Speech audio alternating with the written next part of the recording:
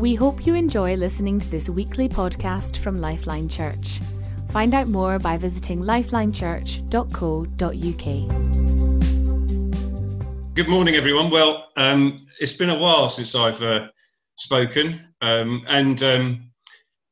not actually literally, obviously, because I still ask for, cups of tea and things, but also in this kind of context, it's kind of strange, isn't it? I'm used to getting audience participation and feedback. So those lucky few that I can see above my face, if you could look particularly animated, so that's Nick, no slouching on the sofa. I've heard what you did last week. Matthew, if you can, Stanford, if you can just sort of jiggle up and down if you get excited, that would really help me. But it's almost like going back to my day job. Some of you might know I'm a teacher and spent most of last term attached to my computer speaking to classes of children who may or may not have been there. And so this is kind of a return to that exciting world for me. But it's not, because this morning I really feel like God's given me something to share, which I think is very important. And I'm not saying that what I share at school isn't important, but this is of a different nature. This morning I want to talk to you about making a fresh start. About 39 years ago, I went to a place that looked like this.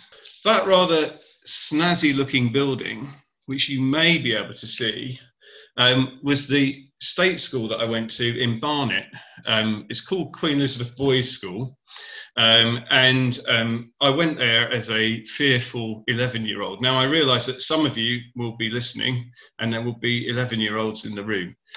However bad you think it's going to be, it's not going to be as bad as you think. It's brilliant. Secondary school is a wonderful place. But I want to tell you about my experience of 39 years ago. Don't have nightmares. So when we were all taken in, there were 180 boys. Now this place ruled by fear. It really was. It was like the idea that what could happen if you had 180 boys without being told what to do all the time in each year. And so when we were welcomed, the welcome was not quite the same as the welcome as we give today. So the welcome was done by somebody who looks a little bit like that rather angry looking man in the tie. His name was Mr. Shirley. Now, Mr. Shirley had been a pupil at the school. And at the time he was welcoming me, although I didn't realise this, he was about a year from retirement. So as far as I was concerned, he was probably like the Ancient of Days. He was really the most old person I could imagine. And I remember his welcoming assembly, and he sat across a table. Now I'm sitting at a table today, and although you can't see it, I'm sitting at a table. Those of you who know my house, you can imagine where I am. And as he spoke to us, he made a certain points of emphasis on that table to drive home his point that as far as he was concerned, every single boy in that school, he didn't care where they'd been before or how they'd been before, but they were making a new start. Well, I was quite bothered by this because I'd really worked rather hard, as you can imagine, and I'm a sensitive soul. So here I was amongst all this riffraff that I didn't know, and I really was quite afraid. And I was being told that it didn't matter whether I'd been a good boy or a bad boy before, but that actually in this new place, I was making a fresh start. I didn't want a fresh start. I thought I'd tried really hard, and I really quite liked where I was at. I had no reputation at all. It was like, despite all my efforts, those had all in a moment. And as I told my mum when I got home, why would I want to start afresh?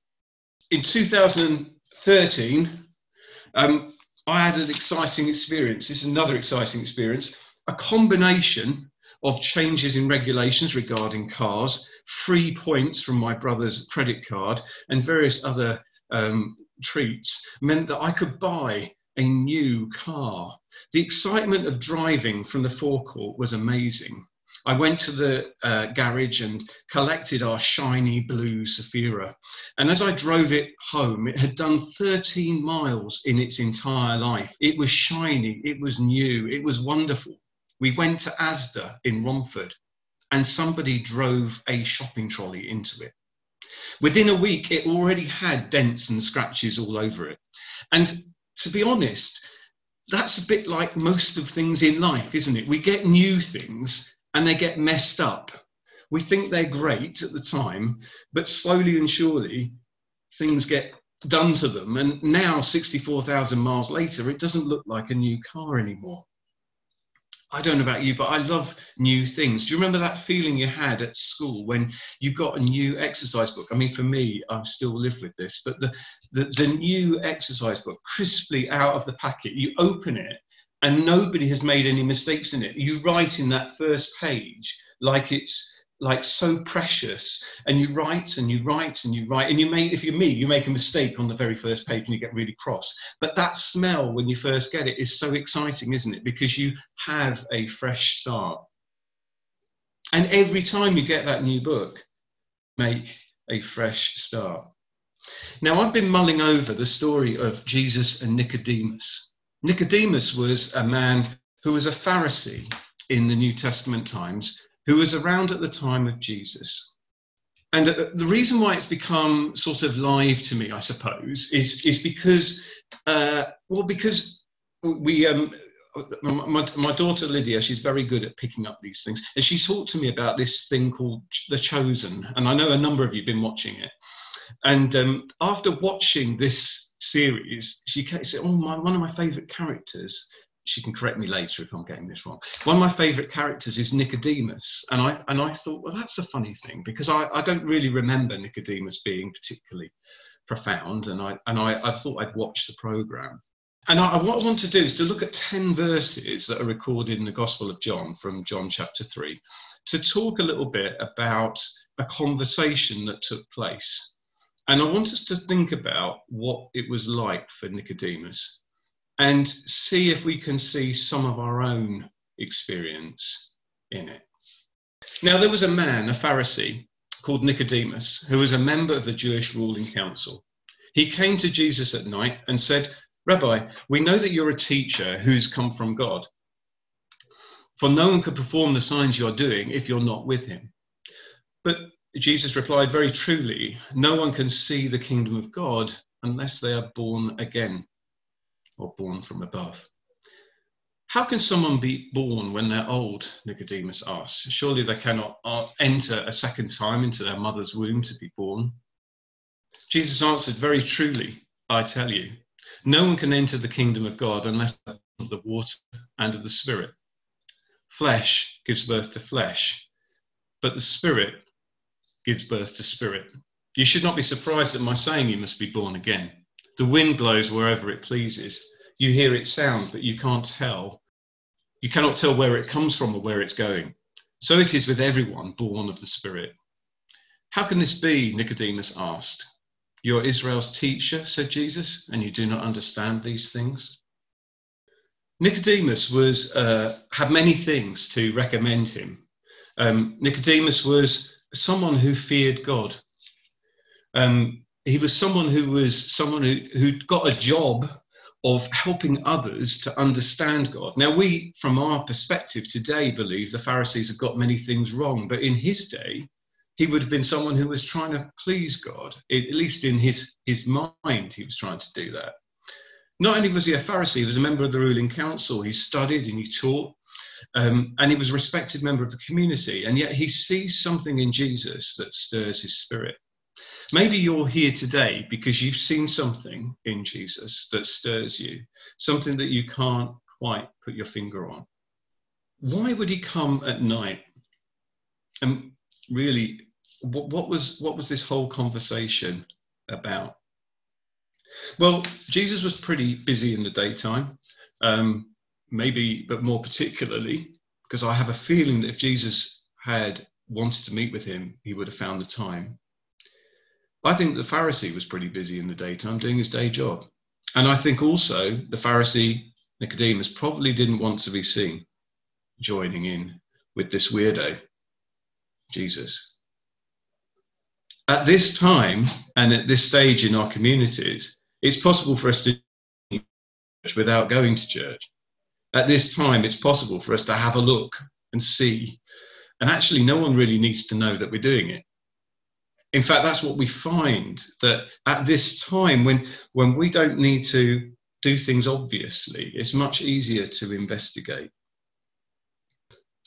And I hope and pray that this morning you might be here because you're having a look, because there's something about Jesus that you want to know more about. And there is something in this man that changes our lives. We don't know how old Nicodemus was. It doesn't tell us. But what we do have the impression is he's a man of status. And Nicodemus has been at this game of being a Pharisee for some time. I think that one of the things that comes across to me in this story is this is a story about someone who has been walking their way with God for a long time and is now pausing to think, is what I've been doing the right thing? As I look in this story, I see something of my own life. I imagine Nicodemus could have been someone about my age. I could imagine that he'd worked really hard to do things that he thought were pleasing God. And in this story, we're seeing someone being asked, are you willing to lay down what you've done in order to follow me? You see, the thing is that some time ago, God spoke to me through a London City missioner when I was about 10. And he said that some people see connecting with God is a bit like, now we've just come back off holiday, and one of the things we love to do is, I say love to do, I'm saying we love to do it, and next door, so they can't contradict me. We love to climb mountains, okay? But one of the things about climbing a mountain is you get to a point when it's not really very much fun, and you just have to kind of keep your head down and keep on walking, don't you? And so for some of us, our spiritual lives can be like that. For some of us, our spiritual lives can be, well, I'm just going to keep my head down and just keep on going. And I think for Nicodemus, that's the kind of life that he was in. Now, this London City missioner explained to me when I was about 9 or 10, he said, you don't need to keep on trying to get to the top. Jesus has made it possible for you to get to the top by his grace. If you trust in him, if you accept what he's done for you, if you allow him to rule in your life, then he takes you and he puts you right at the very top. We find ourselves on the top of a mountaintop, not because of our efforts, but because of his grace. Like my car, we can be made new. But unlike my car, we don't get dented and scratched, because actually he makes us new every day. God wants to make you new today. God wants to deal with the dents and the scratches. God wants to deal with the past hurts. You know, the Bible talks about those that trust in God will bear fruit in old age. You know, I believe that God wants to reach some of us that are feeling a bit older than we used to be. But actually, God wants you to find his grace on the mountaintop. Perhaps there's something old, getting old in your life. And I'm not talking about your partner. That's not true. But perhaps there's something getting old in your life that you're for. God wants to make it new. Bring those things to him, because those things that are born from above will last forever. The things that are born of the flesh can only ever be flesh and will always pass away. But the things that are born from above will last forever. When Jesus said in Revelation 21:5, he said, I am making all things new. And I believe that for today, some of you want to know that newness. I'm glad God met me when I was young. And that it was later that God filled me with his Spirit. But you know, that was a tremendous journey that he brought me on. And I'm just so grateful for that walk that he gave with me. But I still need to remember that no matter how many years I've been walking, I can't improve on the place that God's given for me. God has put me at the top of the mountain and I've been made new completely. Perhaps you're at the start of the journey. Perhaps you've got more miles on the clock, but God's calling you to commit your life to him, to follow his rule. Like Nicodemus, you have to see the Spirit like the wind. Which way is the wind blowing this morning? We don't know where it comes from, and we don't necessarily know where it's going, but we know who's going to be with us when we commit our lives to him. The saying goes, I don't know what the future holds, but I know who holds the future. God, his Spirit, has promised to be with us. And in that, we know that he is always there and always alongside. I just want to pause a moment because I don't want to rush on. I believe that God is saying something to us about the significance of those of you that are looking to approach God from the back door, as it were, a secret place, a kind of looking without committing. You know it's okay to do that. And if you're looking this morning, God wants to welcome you inside. And at the end of the meeting, there'll be an opportunity to have someone pray with you. If you want to commit your life to him, we will have people available. Peter Greig says that the back door is bigger than our front door and has a long and winding driveway. You know, I don't know what journey has brought you here this morning, but I believe that God is making a way for you to reconnect with him. Nicodemus saw what Jesus was doing and thought it was great, but he couldn't see the kingdom until he was born from above. Talking about God and understanding him is a great thing to do. Is trying to understand the Bible, trying to battle around things. These are all good things. But until you're born from above, you don't really get it.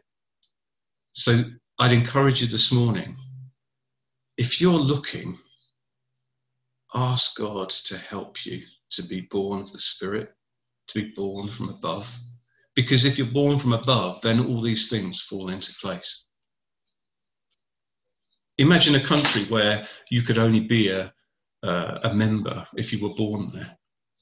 You see, it wouldn't matter if you tried to speak the same. It wouldn't matter if you tried to dress the same. It wouldn't matter if you tried to dress like everyone there. It wouldn't matter if you perhaps picked up a few of the practices of the customs.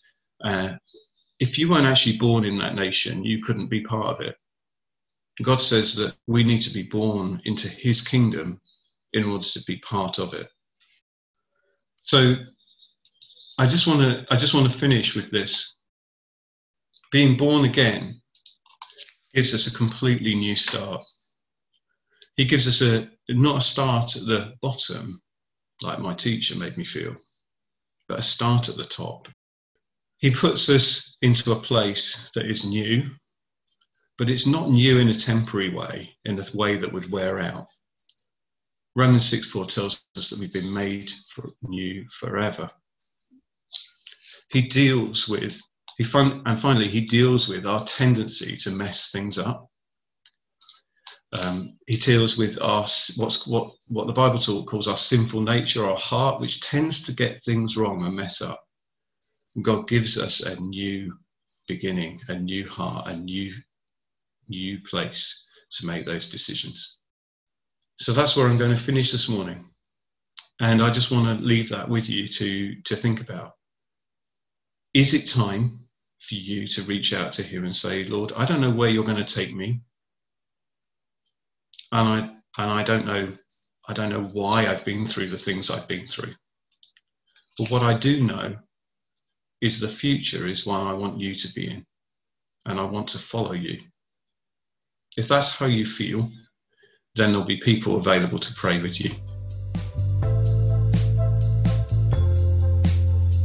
Thank you for listening to this podcast by Lifeline Church. We hope this message has been an encouragement to you. We are a relational church with a passion to demonstrate God's love to one another and our surrounding community in real and practical ways. We believe that God has called us to have an impact on our families, our communities, and our nation.